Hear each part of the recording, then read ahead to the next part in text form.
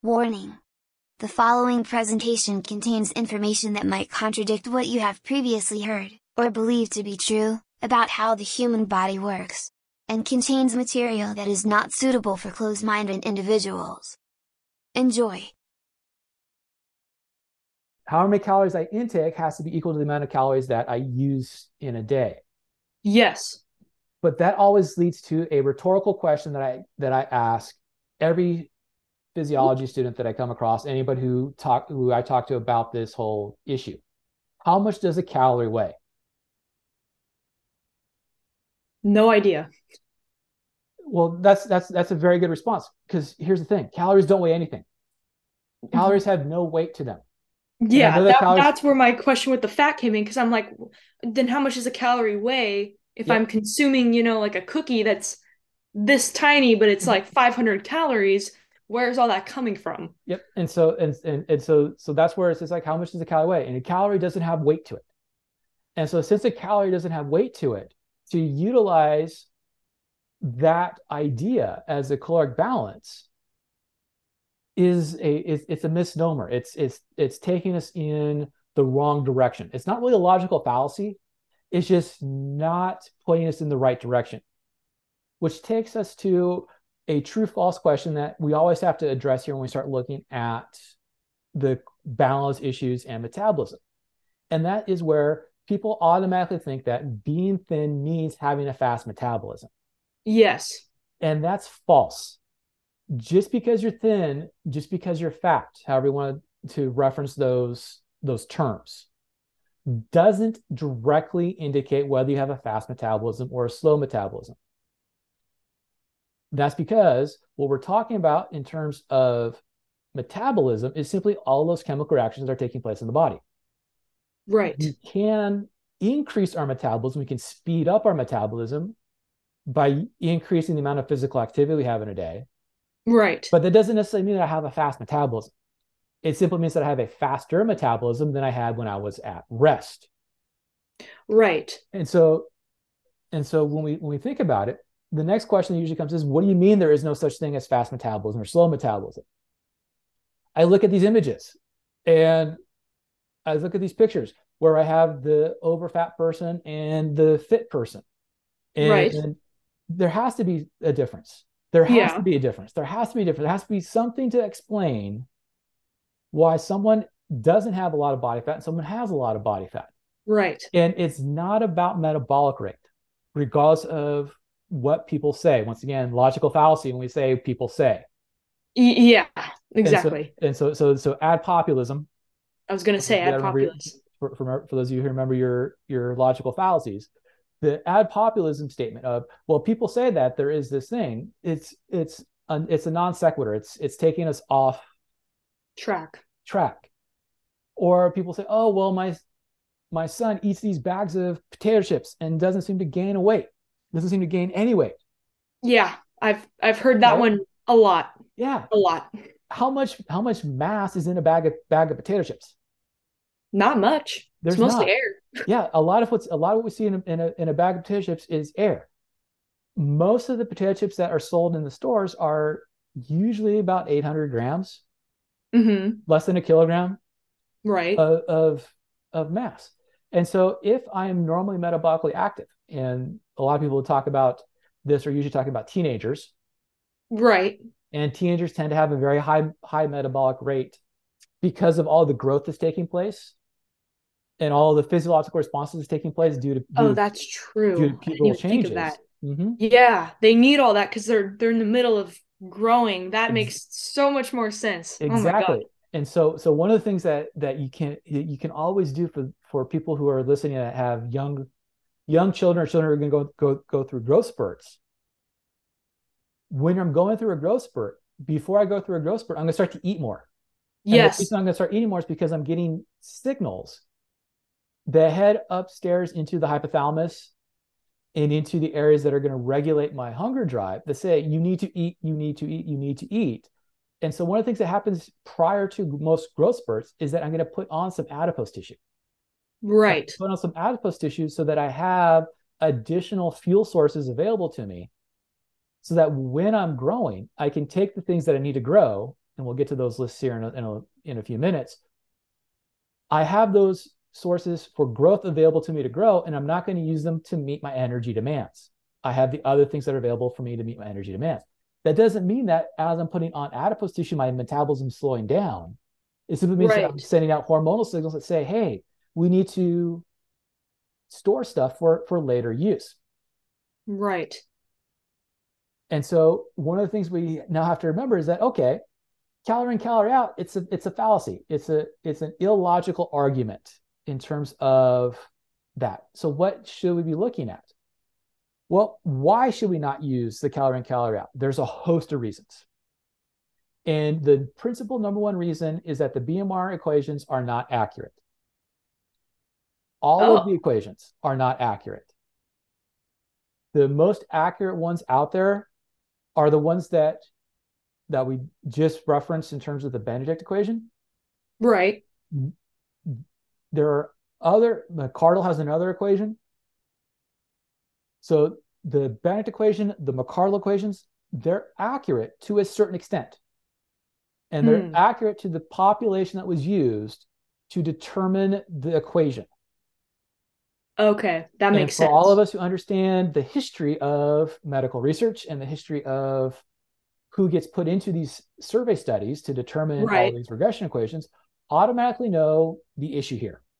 And the issue is that who was used to make the models? College students back in the 50s and 60s. Oh. Some into the 70s and 80s.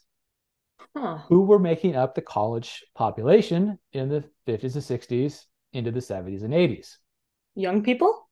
Young people were males. Oh, okay. European descent. So we have one control or one study group, one population. One population. And what happens is that because it was generalizable to European descent individuals, it then got generalized to population as a whole.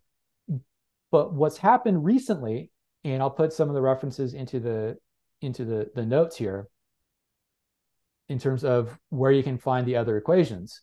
What's happened recently is that we found out that those equations do not hold true, even though we have a female equation for females across all populations. It doesn't hold true for the indigenous populations, regardless of which indigenous population we're talking about. Right. It doesn't hold true for anybody of African descent. Yeah, that's a lot of people. Yeah, and so that's most of the world. So there's a lot of the world where we're not using an accurate estimate to determine what is the metabolic rate that's taking place. So is that why I read? Because there are some good points to that book. There's a couple other books out there that raise some good points. There's a lot of books out there that, and once again, it goes into somebody says. So there's some good points out there. There's some bad points out there. There's a lot of interesting points raised in that book as relates to indigenous diets, but as it relates specifically to metabolic rates, what we're looking at here is we're looking at the fact that the equations that we use are referred to as regression equations. So we take all of these factors come into play and we figure, okay, how much correlation is this providing? How much correlation is this providing? How much correlation is this providing? We then toss it into a scatter plot. And we look at, okay, what is the linear line that gets developed based off of where all the points line up. Right. And that's how we develop the equations, whether it's the McArdle equation or the Benedict equation or any of the other equations that relate to metabolic rate. Right. The other problem with that calorie in, calorie out, fast metabolism, slow metabolism, is that everything is an estimate. Right. Yeah. Even what we consume is an estimate. Unless you're going to sit there and actually weigh out what was actually in the food that you're consuming. Yeah, it's a rough guess. It's a rough guess. It's a rough estimate. Unless you're going to do direct calorie measurements of heat being produced by your body during exercise or during physical activity, what you use in a day is a very rough estimate, Right. even if I ignore the equations for a second here. That's true. But the other problem with that calorie in, calorie out issue is that the principal assumption is that everything that I consume as a nutrient is automatically going to be used for energy purposes. Oh, that's true. Which means that I'm not having any nutrients available if I'm a teenager, or if I'm an infant, or if I'm a toddler, for growing, or if I'm older, to keep my body from completely deteriorating into nothing. Right. And so one of the things that we have to take into account here is the fact that it should never be about calorie in, calorie out. It should be more about what nutrients am I taking in, and then what nutrients am I utilizing in order to be able to maintain all of the tissues of my body. Okay. And this is where we get into there are slight metabolic differences that take place based off of how I eat. But there is a generality that we have as it relates to the nutrient consumption. Now, there are distinct dietary nutrient requirements that we need to meet. But before we get into the nutrient requirements, let's take a step back and talk about how the nutrients relate to the caloric balance issue. Right. When we talk about the nutrients as it relates to the caloric balance issue, this is where we get a set amount of energy for every nutrient that we consume. Carbohydrates and proteins, for energy purposes, give me about 4 dietary calories per gram that I consume. Okay. Lipids, fats, give me about 9 dietary calories for every gram that I consume. Okay. And so when we start looking at the calorie in, calorie out balance, one of the things they're going to tell you is, okay, you need to have so much carbohydrates, you have so much protein, you have so much lipid in a day, without taking into account where are those nutrients going to be used. It's not about energy, it's about use. And so I can use things for purposes of energy. I can use carbohydrates to break apart through combustion reactions to give me my ATP. I can use amino acids to do some conversions of those amino acids to make them usable for energy purposes. I can take those lipids, do some chemical reactions to make them useful for energy purposes. But when we start talking about the calorie balance, that's what we're talking about in terms of nutrients and calorie balance. That makes sense. We can use that to a certain extent. However, if we actually want to look at it in terms of what does the body need, we have to look at it in terms of what is my minimums. And when we start looking about nutrient requirements, we always look at it in terms of the minimum requirement necessary. For proteins, I need to have about 0.8 to about 2.2 grams per kilogram of body mass of proteins in a day. Of that, I need to make sure I get about 14 milligrams per kilogram of 2 distinct amino acids, methionine and cysteine. And I need to make sure that I have a maximum of about 5 to 20 grams of the branched chain amino acids. Right. And within my protein, I need to make sure I get about 3 grams of creatine in a day. It's that same creatine that when we start talking about what you need for quote unquote building muscles in the gym, they'll say, oh, we need super amounts of creatine. People who are active need a little bit more creatine, but no more than about 6 grams per day. Oh, that's not so bad. Yeah. And so you're looking about twice as much as what you need on a normal basis for creatine. Yeah. Now, if you look at the creatine supplements and the research is out there that talks about positive benefit from creatine supplement, the loading that they do is around 5 to 6 times that 3 gram per day. And so they're super loading the body with creatine. Okay. The body doesn't like holding on to creatine. No. And so it's going to excrete a lot of that extra creatine that you're consuming if it's not being put into the tissues.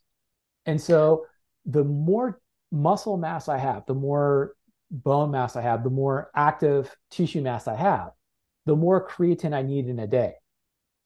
Okay. But I'm still going to have just a maximum that I can have before the body starts to get rid of that extra creatine. Right. So is there kind of like a baseline? Because again, this goes back to something else that I read in the same book. He says, like, there was this idea that there's a base homeostasis, like I said, for kind of everybody, which is what you got into as well. But he also said on certain days, if you happen to consume more sodium or something like that, you're just going to automatically excrete it at first. Or if you consume more, like you're saying, of that, protein, then obviously you're going to kind of just get rid of it. Is that accurate? Or is that going to have to do with that period of like 8 weeks that you mentioned where you're going to have to kind of implement that and then it becomes homeostatic or what? It depends. It depends a little bit on what nutrient you're actually looking at. For the sodium issue, for the salt issue, it has to do with how sensitive you are to salt and what your level of hydration and or salt balance happens to be at that point in time. Okay. For creatine, it's a little bit different, and it's different based off of how much metabolism is taking place in the bone, excuse me, in the muscles. Okay.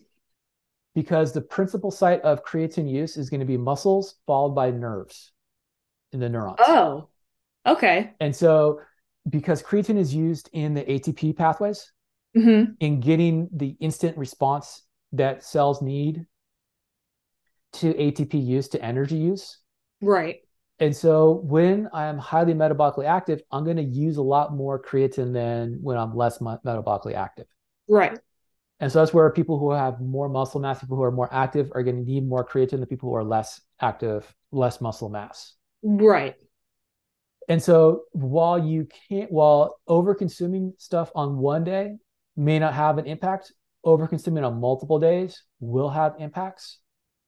In a very similar situation to, oh, you need 8 to 12 weeks in order to start seeing full body compositional changes from any type of physical activity that's being done. Right. And so just because and it goes back into, just because you overconsume something on one day doesn't mean that you are going to have issues. And just because you underconsume on one day doesn't mean you're going to have issues. Because what's going to happen is that we're constantly fluctuating. And this is where within physiology, we talk about having everything in balance. And I don't like thinking about in terms of everything in balance. I like thinking about in terms of everything being baby bear. Right. Not too much, not too little, everything just right. And so what's going to happen is the body's going to kind of start regulating itself based off of everything has to get back to being just right. Exactly. And so if I'm over consuming some nutrients, I'm going to have a different type of metabolic responses, because what happens is that if I overconsume one nutrient, I'm going to typically underconsume a different nutrient.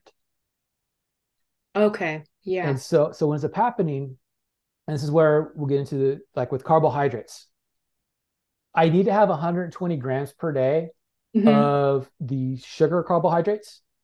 Yes. Fructose, glucose. Yes. In order to have my neurons function normally. Right. If I do not consume that 120 grams, I have to somehow get the 120 grams from somewhere. And so what ends up happening is the body will start to break apart other tissues. Oh. Convert those things into glucose metabolites, things that come from glucose or can make glucose. And then I'll make glucose so that I can get that 120 grams that's required of me.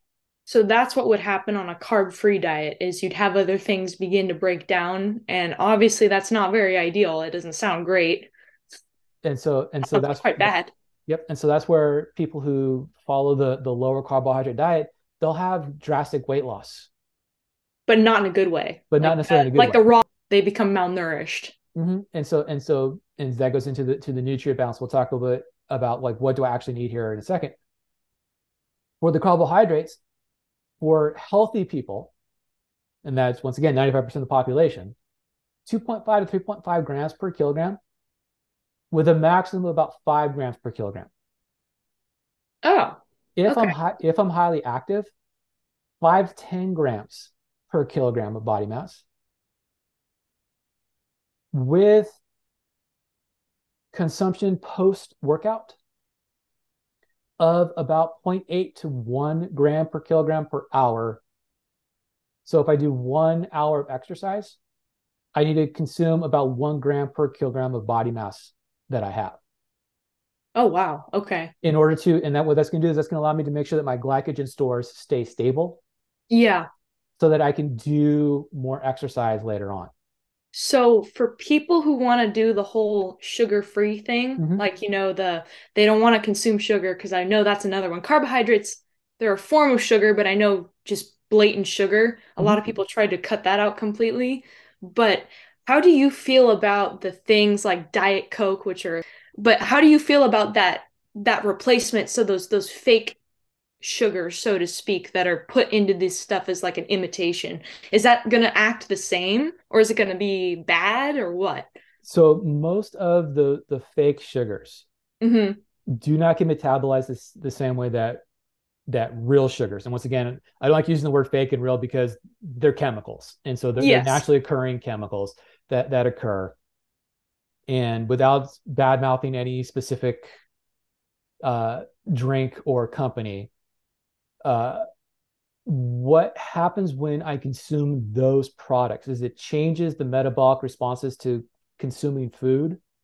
Oh, because of, and once again, it's not a bad change. It's just it changes the way in which I metabolize following consumption of food. Okay. Because I'm sensing one thing coming in the mouth, but not sensing the same thing being absorbed after it passes through the intestines. Okay. And so what it does is it changes the way in which the hormones situation is set up so that I'm going to have a different response taking place. What ends up happening as relates to the carbohydrate issue is that most things have carbohydrates in them, even though we don't reference them as having carbohydrates in them. Exactly. So you have a steak. Yeah. So steaks have carbohydrates in them, even though we don't think about them having carbohydrates in terms of how we think about the steaks. There are carbohydrates in there. Of course. There's other chemicals that will be used within carbohydrates. So anytime we talk about carbohydrates, we're talking about sugars. And so sugar is carbohydrates. Carbohydrates are sugars. There is no way to have a sugar-free diet, meaning not having any sugars in your diet whatsoever. People who are young need sugars. Right. Because that's what their metabolism is set for. Their metabolism is set to run on sugars. Because they want to save everything else for building the stuff that they need to build. Oh, okay. Their metabolic rates are also slightly higher than when they're older. So it goes back to the regression equations where age is negative. And so as I get older, I have more negative on my caloric estimates. Yes. And so young children typically need to have more carbohydrates than older children than adults do. And that's simply because of how their metabolism is set up. Because their metabolism is set up to run on sugars. Right. Now, this becomes problematic with how sugars are usually consumed as relates to metabolism and metabolic processes. And that's because a lot of the sugars that we consume have a lot of fructose in them. And fructose is not good or bad. But if fructose is not being used by the tissues, it triggers within adipose cells to store the sugars that are in circulation as lipids. Oh, so fat. So as fats. And so this is where the correlation comes into play, where if I overconsume sugars, I start having issues with fatness. Right. And that's where that correlation comes into play. There is some causal relationship in terms of fructose causing lipids to be formed, fats to be formed, but it doesn't necessarily mean that if I consume sugars, I'm going to have fat mass. Right.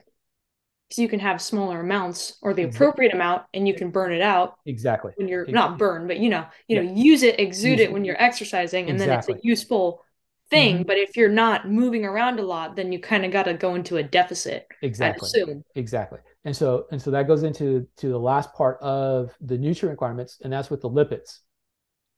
And so the lipids, we need to have 1 gram of lipids per kilogram of body mass. And that's for all lipids. Of that, we need to have about 20 grams of our essential fatty acids. The essential fatty acids are the omega-3s and the omega-6s. Right. Those are the quote unquote heart healthy label. I've heard those referred to as the good fats. Yeah. The good fats. The other fats that we have to make sure that we consume, even though they tend to have a bad reputation to them, are the saturated fats. Yeah, those do. Yep.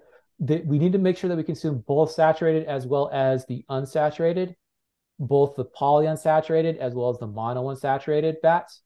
And that's because within our energy pathways, we use those saturated fats for energy purposes, but we also use those saturated fats to produce some of the membranes within our body. Oh. And so cells are cells because they have membranes, they have the chemical barriers surrounding them. And so in order to make those chemical barriers, we need to have saturated fats, unsaturated fats, as well as cholesterol. And so one of the things that comes into play when we start looking at the lipids, the fats, is this idea of cholesterol and cholesterol issues coming from diet. And there's very little evidence that says that cholesterol issues come about from diet intake of cholesterol. Really? Yeah. Most of the circulating levels of cholesterol are coming about from metabolism taking place within the liver. Oh. Clearing out cholesterol molecules that our own cells are releasing, as well as cholesterol molecules that may come from stuff that we eat. Now, there is a relationship between saturated fats, unsaturated fats, cholesterol, and atherosclerosis, hardening of the arteries, or cardiovascular disease.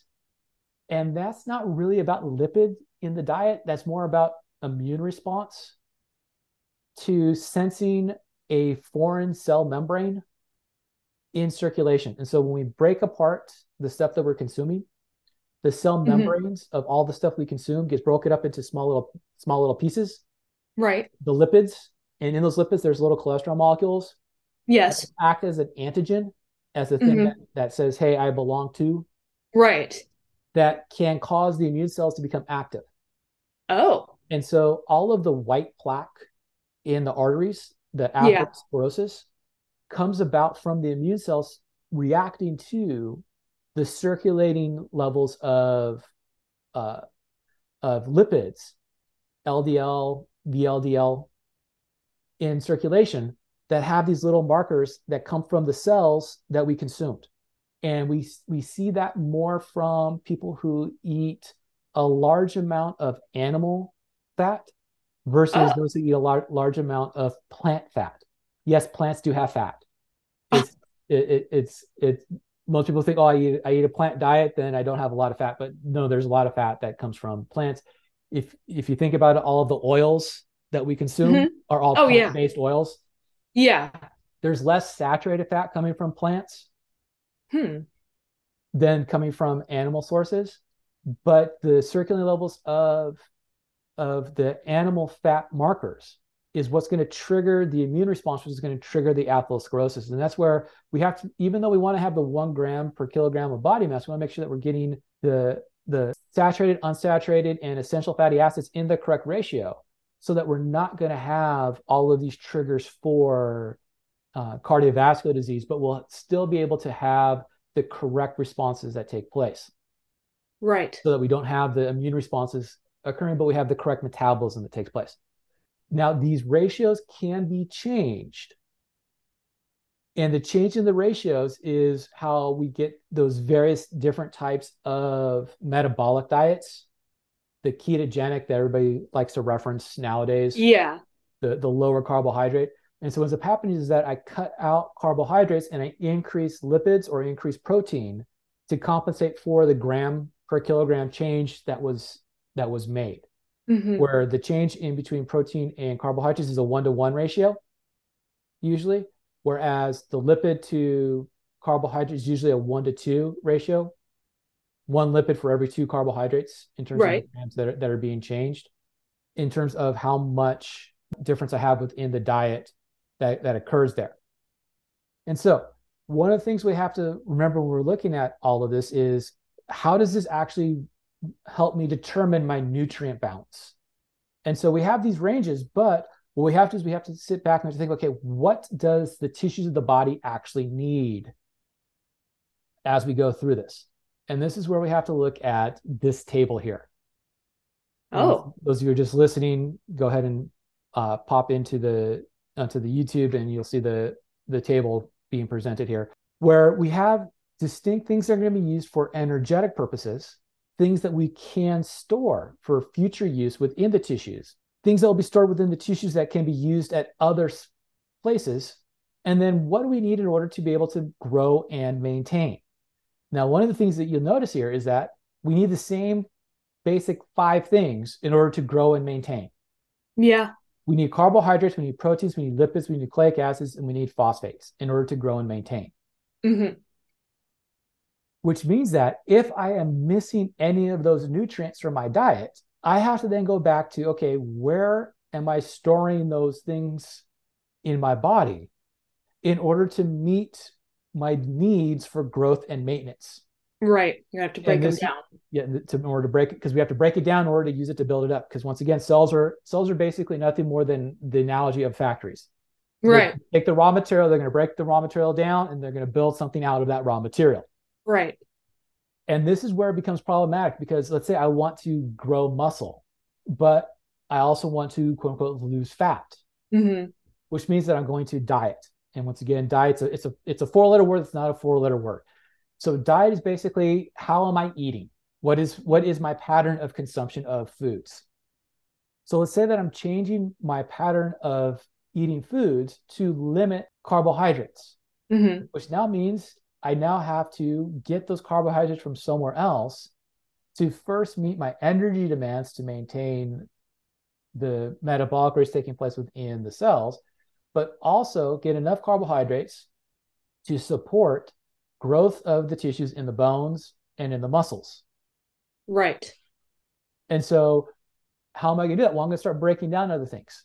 If I don't change my exercise and my nutrition correctly, I'm not going to get those changes that I need. And that's where you can't have a reduction in body mass by diet alone be a healthy way to have a reduction in body mass, because I'm simply going to start breaking down tissues in order to just meet my energy needs, while trying to also maintain tissues that I'm not going to be able to maintain, which means that we're going to lose from everywhere, not just from the fat mass that I want to lose. I'm also going to lose from muscle. I'm also going to lose from bone. I'm going to lose from connective tissue. I'm going to lose from everywhere. Whereas if I'm going to stress the muscles and stress the bones, I'm going to start to extract carbohydrates from other things, or I'm going to start making carbohydrates from other things, lipid metabolites, in order to offset the carbohydrates that are missing from the diet. And this is where long-term, the excessive restriction of carbohydrates can be detrimental to maintaining tissue growth or to just maintaining tissue. And that's where we get into those issues of malnutrition. And malnutrition comes about when I don't have the nutrient balance in order to ensure that tissues are able to maintain themselves. So everyone out there should be more concerned about the nutrient intake they're getting, so what type of food they're eating versus what amount of calories I'm eating. Now, obviously, you probably shouldn't be having like 35,000 calories a day, because that's, well, what the food labels say that is, because that sounds excessive, but you should be worried about the nutrition of your actual food itself more so. Correct. And when we talk about the nutrition of the food, it's not something where there's good nutrients and bad nutrients. Nutrients are nutrients. Yeah. Just like there's no it's all going to do something, right? Just like there's no such thing as good diet and bad diet. Diet's a diet. It's how am I eating? And so when we look at that, what we have to do is we have to look at diet in terms of balancing what am I using versus what am I taking in. Right. And so it's more about the nutrients that are there the carbohydrates, the nucleic acids, the proteins, the lipids, the phosphates, as well as all of the other factors that I need, the other things that I'm going to need in order to maintain the tissues that are there. Mm-hmm. And so what else am I going to need? Well, I'm going to need a whole bunch of vitamins because those are going to be a lot of metabolic regulators. I'm going to need a whole bunch of electrolytes, ions, minerals, salts. Right. And then I'm going to need a whole bunch of other things that we usually reference as just cofactors. And so all of these things, either the body has to make them or I have to consume them in my diet. And so if I cannot make them, I have to consume them. Right. If I can make them, I don't necessarily have to consume them. However, if I'm using more than what I can make, need to consume, then I have to consume. And so that's where we get into the idea of essentials versus non-essentials. And so when we look at all of these nutrients, we have to look at, okay, is it essential? Do I have to have it in my diet? Or is it non-essential, which means that I can make it, but it's a good thing to have in my diet that's there. All right. Now, the problem is that, particularly for some of the vitamins, is that if I overconsume those vitamins, I then have to worry about toxicity issues. Yeah. And I've heard about vitamin A specifically having a bit of a bad time, I think, with, what is it, the liver? I don't know. Something like that. So vitamin A gets stored in the liver. And that's it does? So it gets stored in the liver. So cool little story time here in terms of the podcast story time. The Inuits, the indigenous people in the Arctic, have a metabolism that is able to metabolize vitamin A so that it does not accumulate or cause interference with their normal metabolism. Oh. Because they would eat a lot of the Arctic sea life. And Arctic sea life tends to have large livers. Yes. To help them with buoyancy as well as to store materials. And one of the things that gets stored there is vitamin A. And so vitamin A in excess has neurotoxicity effects to it. And so what the Inuits have is they have a small little enzyme that inactivates the vitamin A and allows them to excrete excess amounts of vitamin A. Oh, that's cool. You can start to have that same enzymatic change if you slowly start to introduce more liver into your diet. Because we adapt very quickly. We'll adapt that to that new diet. Now, what's interesting is that one of the vitamins that we know has, particularly the B vitamins, that has a protective effect in terms of neural functions. Really? In excess has a neurotoxic effect within the retina, and it's one of the more interesting things that's come out in the last year or so. And by year or so, I mean within 2022, 2023. That showed that excessive amounts of niacin, even though is very important in terms of liver metabolism and in terms of production of neurotransmitters within the brain, particularly in the area of the brain is responsible for being able to speak and be able to understand speech. Yes. If I overconsume that niacin in excessive amounts for excessive periods of time, actually causes retinopathy, damage to the retina that can lead to blindness. Oh, that's weird. The other one, terrifying. It's important, but once again, it's like with everything else, we don't have too much, we don't have too little, we want to have just right. Another one that has people tend to overconsume is vitamin C. Really? Yeah, vitamin C. Excessively long story short, got a reputation as being a disease preventer. And by disease preventer, we're talking about communicable disease.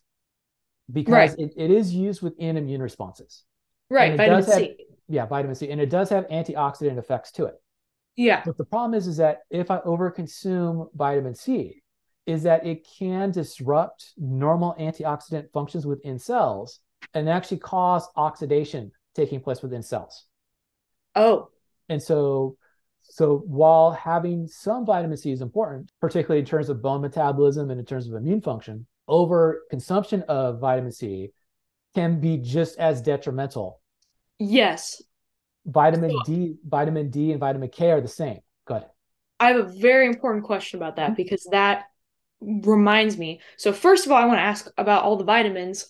How do you feel about supplements? that aren't, you know, found in food. So when you consume an actual supplement, a pill, instead of actually getting your vitamins from your food. And then my second question, with the vitamin C supplement thing, whenever I'm sick, I take a little pill type thing. It's not a pill, it's just a vitamin C supplement. It's because it makes my colds go away like twice as fast. At least that's what it's advertised to do.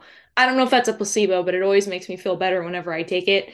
But is that actually safe? Because I have heard as a cold reliever, you should be taking it if you actually lack vitamin C. I've heard it's not safe to do that, even though I still do that anyway because I don't want to be sick. No one does. But I want to know if that's actually as bad as I've heard it can be. Okay, so we have a couple of questions there, and I'm going to try to take them in order here. Okay. Supplements are called supplements for a specific reason, because they're supplementing. Yes.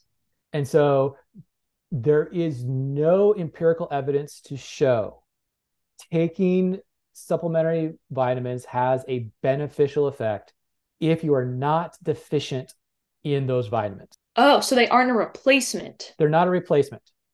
And that's how most people use them. That's okay. That's how most people use them.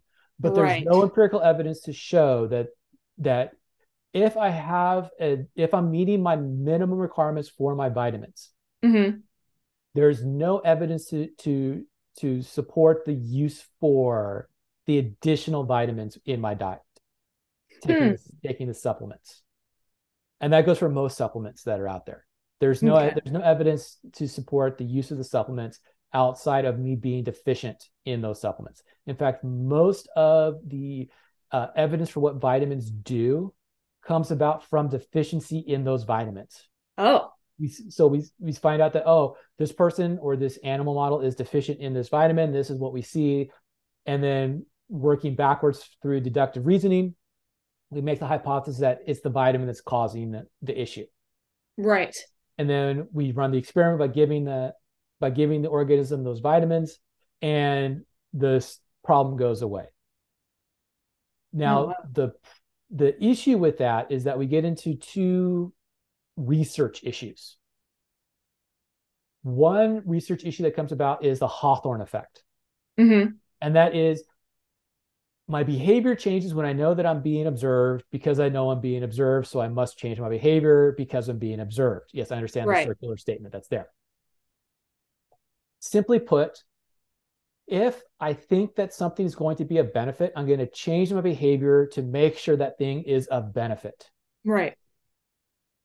So I think that vitamin C is going to help me not get sick. Mm-hmm. I'm then going to take this, but I'm also going to change my behavior around people who might be sick. Or I'm going to adapt how I interact with people so that I decrease the chance of me transmitting a disease or receiving a disease vector, a virus, in the case of most people taking vitamin C, from infecting me, which means that you cannot state that it's because of one thing when it could be because of a whole bunch of other things. Isn't that the fallacy of the last thing is the cause? Yes, post hoc ergo propter hoc. Okay. Is the fallacy there. And it goes into one of the issues with making statements about, if I'm taking the vitamin C supplement because I'm trying to prevent me from being sick, mm-hmm. I may also change other things so as to also reduce the chances of me being sick. Right. The problem with that is that vitamin C, even though it has effects in terms of being an antioxidant, mm-hmm. can, because of the nature of the chemistry, can start to act as an oxidant. Oh. And the problem with oxidants is that oxidants change cellular metabolism, and by changing cellular metabolism, it can lead to other cellular issues that can come about. No. So the other ones that have issues in terms of toxicity are the lipid soluble vitamins, A, D, E, and K. Mm-hmm. And that's simply because the other ones, the vitamin B group and the vitamin C group, we tend to excrete if we have excessive amounts of it. Oh, okay. It usually gets released either in sweat or in urine. Okay. Whereas the lipid soluble ones, the A, D, E, and K, will get stored in the fat tissues of the body, and then will get released as those fat tissues get metabolized. Okay. E and D also have antioxidant properties to them. Means they help control some of the form of reactive oxidative species, helps with inflammation and immune response. D is also related to calcium metabolism and bone metabolism in terms of increasing or decreasing bone mineral density. It's also related to, am I absorbing calcium or not absorbing calcium in the intestines from my diet? It also is going to cause changes within, am I excreting calcium or holding onto calcium in the kidneys when I form urine? K is going to be involved with my clotting factors. Oh. And so people who have clotting issues, people who are taking like anticoagulants, are typically also put on a limited vitamin K diet because vitamin K is involved with clot response and activation of the cells responsible for clot response. And so when we start looking at, okay, I'm meeting my nutrient needs, what other things do I have to worry about? All those other things come into play in terms of making sure that I meet what other things do the cells need in order to maintain their metabolism without going to one side or the other in terms of everything being just right.